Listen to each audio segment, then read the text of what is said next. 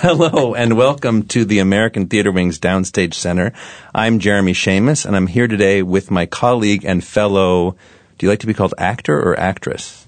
I like actor, but I answer to actress as well. Okay, good. My fellow actor, Annie Parise from Clybourne Park, who I get to act with every night on stage. Welcome. Welcome. Yeah, welcome. Yeah. You're a great actor. Hey, thanks. And so a great are you. actress as well. And you are also a great actress. Annie plays my wife in both acts in 1959 and in 2009 in Clybourne Park. And it's a pleasure to be here with you. It is a pleasure to be here with you. And I just want to put a little thing out there because I think that Jeremy will not mention this. Our play has been nominated for 4 Tony Awards, which is awesome. And most awesome, Jeremy has been nominated for Outstanding Featured Actor. Congratulations, Jeremy. Thank you. That's nice. I was going to mention that. No, I'm kidding. Okay. I'm sorry. I should have let you. It leads to my first question. What is it like working with an actor like me? I mean, that's amazing. It is a treat and actually kind of scary because I'm so filled with, awe and intimidation. So every night there's an obstacle to, right. No, we're being sarcastic. Very silly. But actually, I do want to make a comment about working with an actor like yourself and like all the actors in our show. Our ensemble, yeah.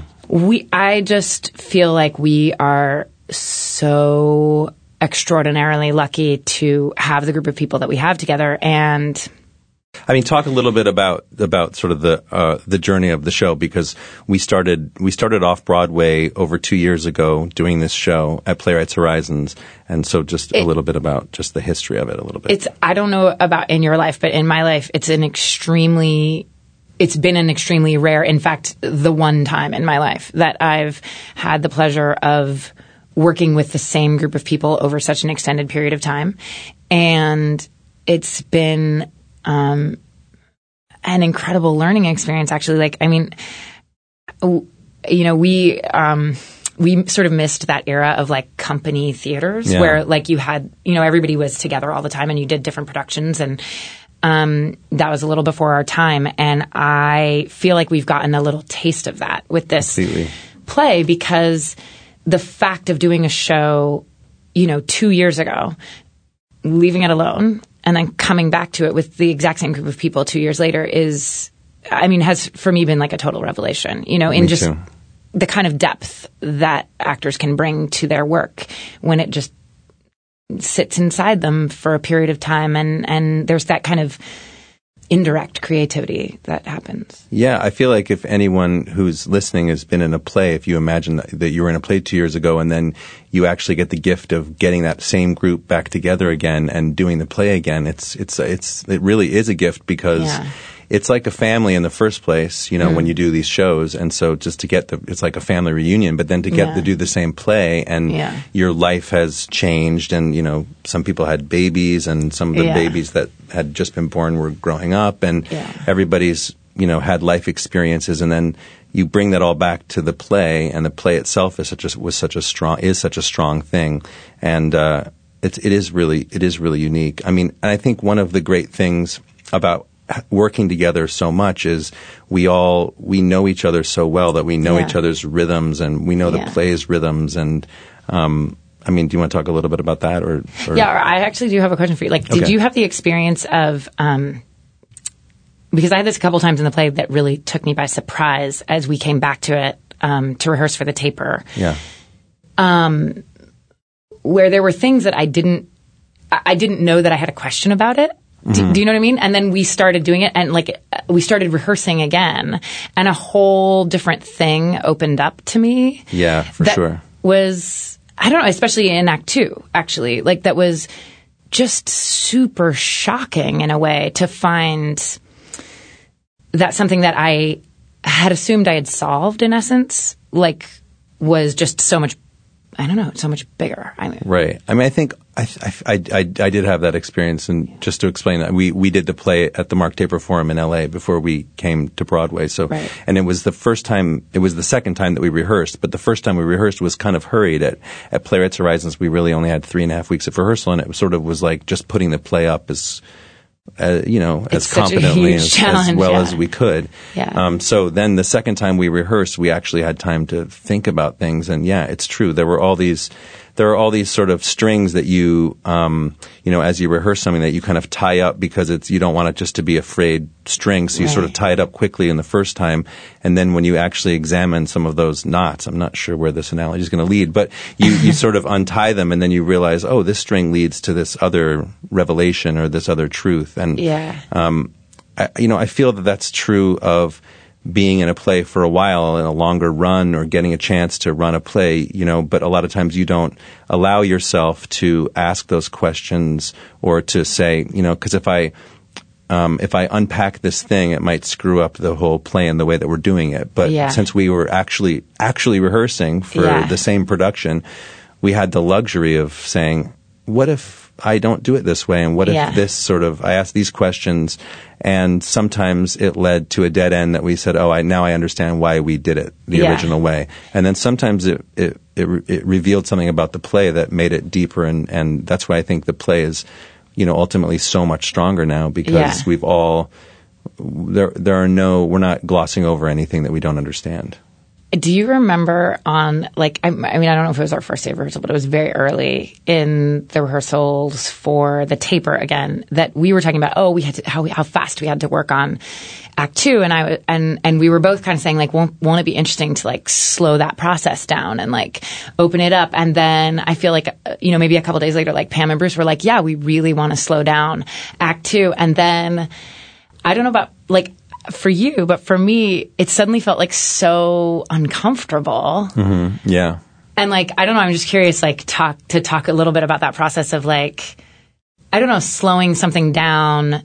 It's funny because so much of the play, this particular play, Clybourne Park, is so much about, communication and a lack of communication. And I feel especially in Act 2, people listen to each other in a specific way, and then people also don't listen to each other in a specific way. Yeah. And sometimes not listening to something is, you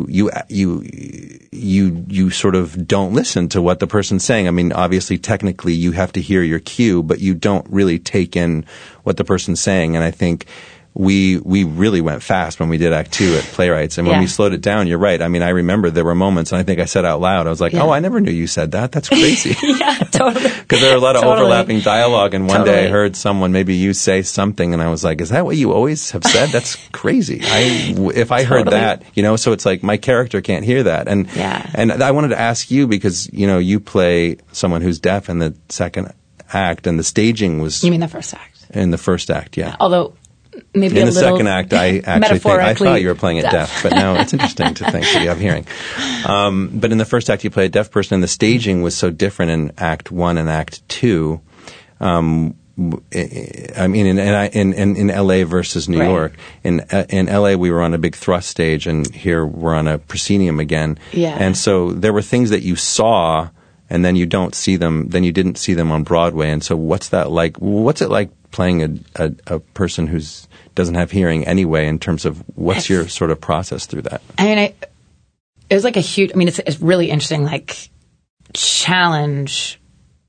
In the first place, I guess I'd just start by saying, originally at Playwrights, I was honestly terrified. I gotta say, I have rarely been more terrified. Mm-hmm. Partly because you just don't you want to do it service. You want to, portray it accurately and also fearlessly, which ultimately then fills you with fear, or at least in my case, deep, deep, deep anxiety. So I think I decided to be very, I was very plodding about it. I worked with a speech pathologist. I worked with people who were fluent in ASL, and then, obviously listened to many, many, many voices and of deaf people. And I tried to just create confidence for myself through a dearth of research, and then slowly over time, and I gotta give Pam a huge amount of credit for this, because Pam McKinnon's our director. Yeah. Yes, Pam McKinnon, our fabulous director, because she kind of, I feel like now when I look back on it, I realize that she just didn't get in the middle of it. She just let me kind of swim around up there during rehearsals. And I was so lost at the beginning. And I think it was a huge gift that she gave me to just like allow me to be lost, because the thing that I realized very slowly was that I was listening in I had to use a different faculty to listen. And that's like what I can see. So that I'm, perceiving the room based on the interactions I see happening. Right. Like, who's talking to who, what their expressions look like. Right. And what's interesting is, of course, at Playwrights, it's a proscenium stage. And so I know that it worked there. And when we started rehearsing for the Taper, which was the thrust stage, I was like, this is crazy because I can see so much more of what's going on. And it felt like, well, I can't possibly know that. And so then I had to work all of these things in that I suddenly had to know because I could see them. And in a weird way, that was so much easier to do than going back to the Broadway stage where we're back in a proscenium situation and trying to you had to unhear things or unknow things. Unknow things that I and just the things that I know are going on over there now, but that I actually, I don't know. Betsy doesn't know. Betsy in this would never turn iteration, to look that she would way. never turn to look over there. So it was I remember feeling at the beginning of the Broadway run like, oh my gosh, I've totally lost a handle on this character. And I know you and I have talked about this a great deal, but like I think the thing that I always come back to is, maybe this is an odd thing to say with relation to playing a deaf character, but is just trying to listen. That is to like literally be in the moment of what am I seeing in the room and just follow that through, what's happening right now and let that be all that's going on.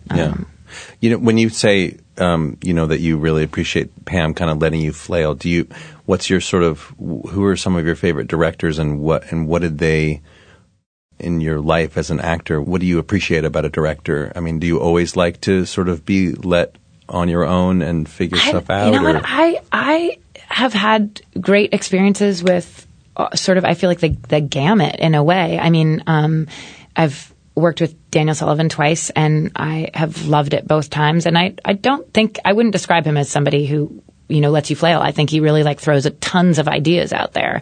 And, but maybe a thing he and Pam have in common. I think they're both incredibly astute observers of the narrative and feels like everything that they are putting into the room has to do with a better way to tell the story.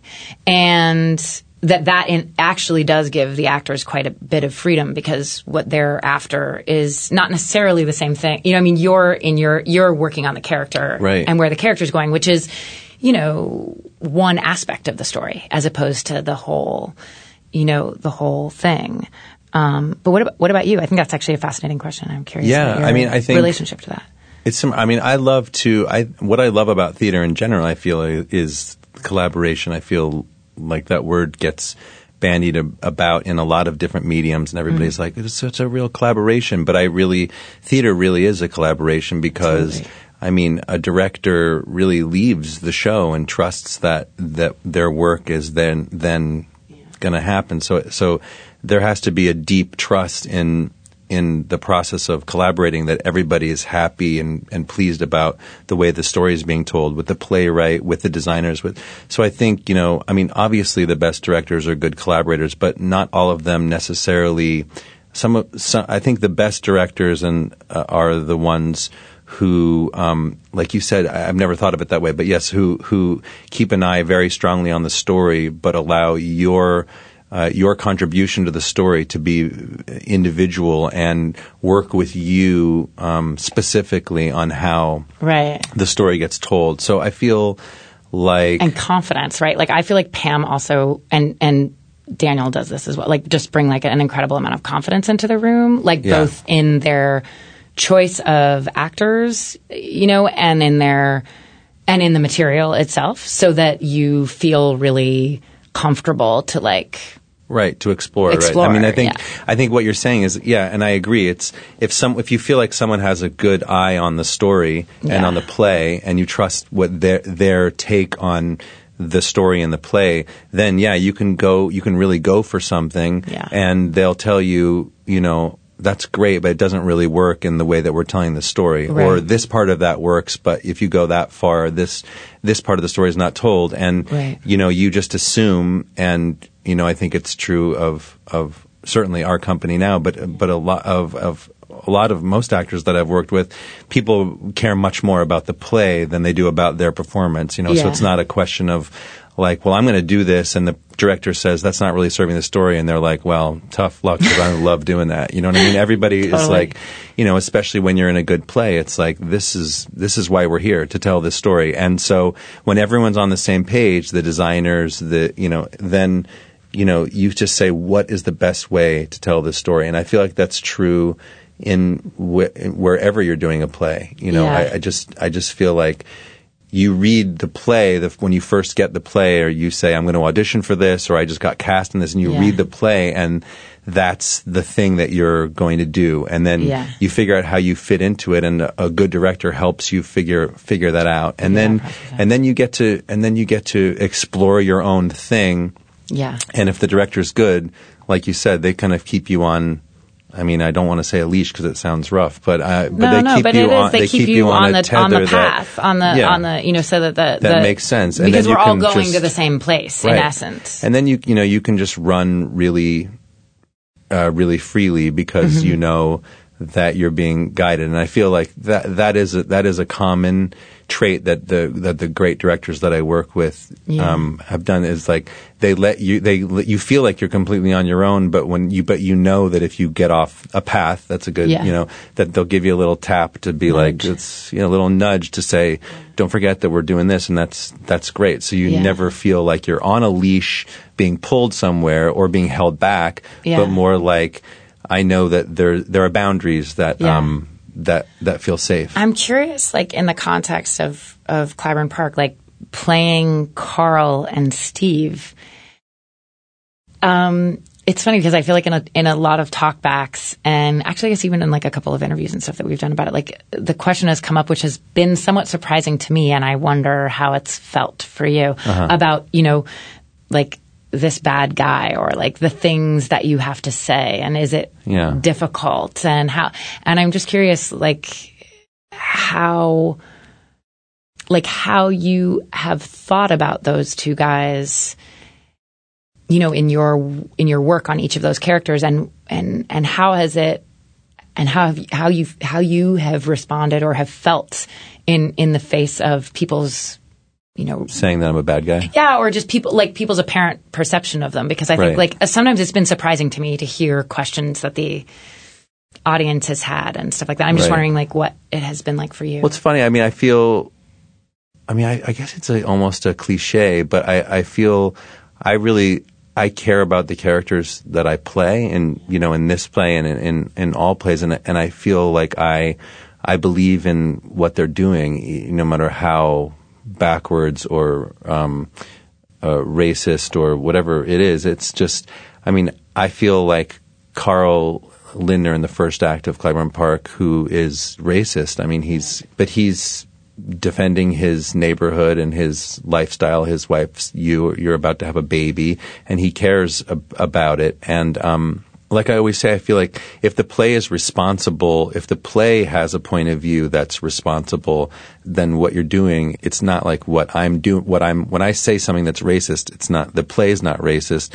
The play is showing the way people were. And I feel like the only way to show how people were is to try your best to be that person. To like empathize. Yeah, to empathize and to be that person. And so, I think the worst thing that you can do when you're playing someone who you personally disagree with politically, or, is to add any layer, even the thinnest veneer of judgment, or I'm really with the audience, this guy's a jerk that I'm playing, or, it's like, I think that, we did a little talk at Barnes and Noble, like a little book signing, and there was a woman there who was in a production of Raisin in the Sun in 1978 at the McCarter, which was surprising because it was 1978, and she said that there were people who wanted their money back because there were black people on stage in 1978 at the McCarter in Princeton, New Jersey.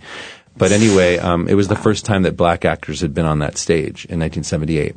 But anyway, she said, she had done this play, and the people booed Carl Lindner, and at the end even, and she said that she always just thought of Carl Lindner as this, racist jerk. And she came to see our play, and she said, the biggest compliment I can give you is, she's like, I understand Carl Lindner. I mean, I understood him. I mean, it doesn't make him any less racist, less racist, or, right. But I think to be an advocate for the character that you're playing, and to feel like, what? He's fighting for something. It's totally backwards, and then we can look back and say, "Oh my gosh, that guy." Yeah. But so I'm not surprised when people say that he's a bad guy. Right. But I also feel like you kind of root for him. I mean, it's interesting because now listening to you talk, I'm like, right. It's it's like the play's job to be philosophical about the characters and about the time and about the politics, and from an acting point of view, it's our job to give each character the fairest shake, a full life. Yeah, full, complete, it's funny because it's similar to what this is becoming like a little theme of our conversation. But it's like these great directors, they set out a path, and they make sure that the story is being told, and then you can just run, as hard as you can in the direction that you're running, and just know that someone's watching out for you. And in the same way, a good play tells this story, and your job is to live fully as a character. And when you start to have to worry about the storytelling, and when you have to start to worry and say, I'm racist, to the audience, then that's when you get into trouble. And I think that's what can sometimes separate great theater from theater that's not as good, is because everyone can commit to his or her job, in things that are working really well, because there's an overall, the play itself, the direction, the design, everything supports this other thing, so you can go as far in the direction as you want. I mean, I remember in graduate school, I played Iago, who's a real major horrible Shakespearean villain. He's he's just deceitful and horrible. But I just remember when I played it, I loved playing it. I felt like part of the great thing about doing a lot of those Shakespeare roles, and I want to ask you about this summer, playing Shakespeare, but, is I got these direct addresses to the audience. Iago talks to the audience, and you feel like you get everyone on your side, even though you're saying horrible things, and you're telling them, I am going to lie and do this thing, and I'm going to make, these people believe things that are not true. And, you implicate the audience with you, because you get everybody on your side because you believe it and you want to. And I think you undercut the whole play, and you undercut all of your acting in general if you sort of are at the same time trying to tell the audience, look what a jerk Iago is. I mean, you actually, when he kills Desdemona at the end, I feel like the audience is a little bit like, oh man, we shouldn't have rooted for Iago so much. It's horrible. What were we thinking? Right. As opposed to saying, I know a bad thing's coming. Wait, I have a goofy question, but I'm actually totally serious about it. You're surprised that Othello kills Desdemona. I ruined the end. Spoiler alert. Hold on. I've never seen it. Also, Romeo and Juliet die at the end. Oh my gosh. Yeah. Now. Sorry. I can't go to see that play. Shoot. I ruined it. No, I'm curious about if you have a different process with regard to working on a classical piece, particularly, a verse piece, like Othello, or a new play, or is your process relatively similar? I want to ask you the same question. Do you want to answer it first? Or, go for it. No, I think working with a verse play, I feel like I'm probably a little bit more specific with the language, although I'm just as specific with the language in a new play. It's not that I'm like, if I want to add a couple of my own words, that's cool. That's not but I mean, in terms of just really working on the verse and the text, and where my breathing is. I think really with that particular play, it helped me to feel like I had that really under control for myself, so that then I could just do what I wanted and sort of just go for it. I mean, Barry Edelstein, who directed that production. Barry in the Park. He was our dramaturg, so I spent hours and hours. Yeah, I mean, he's incredible with Shakespeare. And one of the great things he said, which I always remember, and I think it's true of all plays, but he was speaking about Shakespeare, but all great plays, and to some extent that, it includes great modern plays, but really with Shakespeare, he said they're built like Italian. They're built like sports cars, like great sports cars.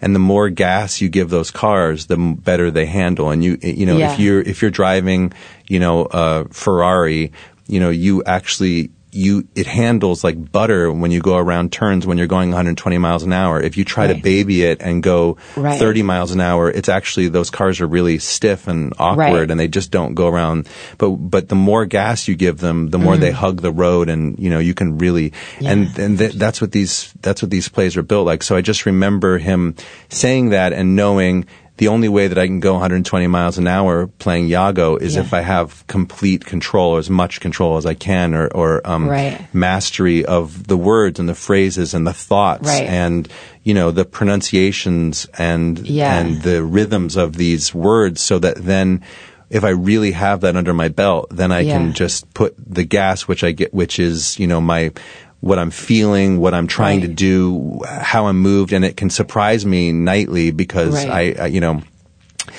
I feel that way about this play, that we've been doing it now long enough that the words are very second nature, and so it can really surprise you, and the words totally support you. But what was your this summer in the Park? It's interesting because I had not worked on Shakespeare since I'd been in college, so I obviously, will you studied. Say the plays that you did this summer? Right. Sorry. I did All's Well That Ends Well and Measure for Measure in the Park last summer, and that was literally the first time I'd worked on Shakespeare since college. So totally terrifying experience on the one hand, but I completely agree with you.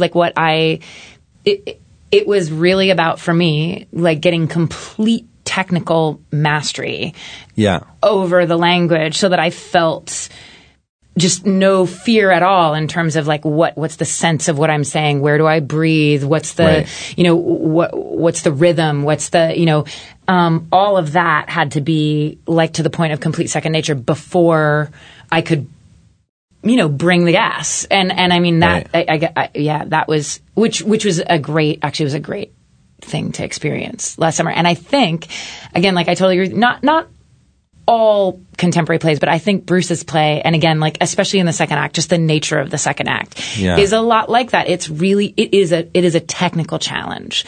And before it can really explode emotionally, I feel like we had to get the technical thing going, and that's the overlapping dialogue and all the things that are and the precision of the rhythm of it, which I feel like, I mean, again, it's just to come back to the very beginning, the gift of having the same 7 actors do it over this period of time is that we've literally all been on that journey together, so that I feel like we kind of have been able to step up, as a group. And I feel like, and as I've said at other times, I feel like as a group, we've gelled as an organism together. We do some of our breathing together, and we do some of those, those technical things together. We know that this is a moment that we can just hold completely still and let this land. And we know when everybody's cooking and everybody's just going at a certain pace. And so we have group rhythms as well. And so I feel like, when people come to see the play, they appreciate a real ensemble. And I mean,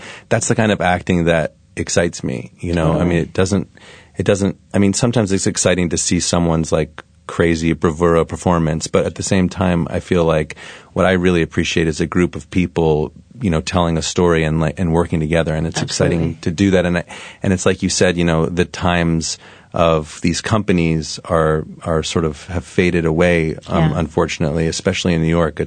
But this is as close as there is. I mean, we basically get to do 2 plays every night, and with people that we've worked with for a long time. Total luxury. I feel like just a luxury. It's amazing. Well, our time went really fast. Yeah. It was great talking to you. You too. Annie Parise, you're amazing. I was just going to say, Jeremy, I never knew you were so interesting. I know. I got lost in you. But thank you so much for listening. Yeah. And thanks for being here. Bye. Bye. Hello, I'm Heather Hitchens, Executive Director of the American Theater Wing. I hope you enjoyed today's edition of Downstage Center. Downstage Center is recorded in the CUNY TV radio studio at the City University of New York's Graduate School of Journalism in Manhattan. Our engineer for today's show is Chad Bernhard. Along with this program, all of the educational and media work of the American Theater Wing is available online, on demand, for free at americantheaterwing.org. If you're a regular listener to or viewer of Wing programs, we hope you'll consider giving us financial support to sustain our work. Just visit our website, americantheaterwing.org, and click Support ATW. For Downstage Center and the American Theater Wing, thanks for your support and thanks for listening.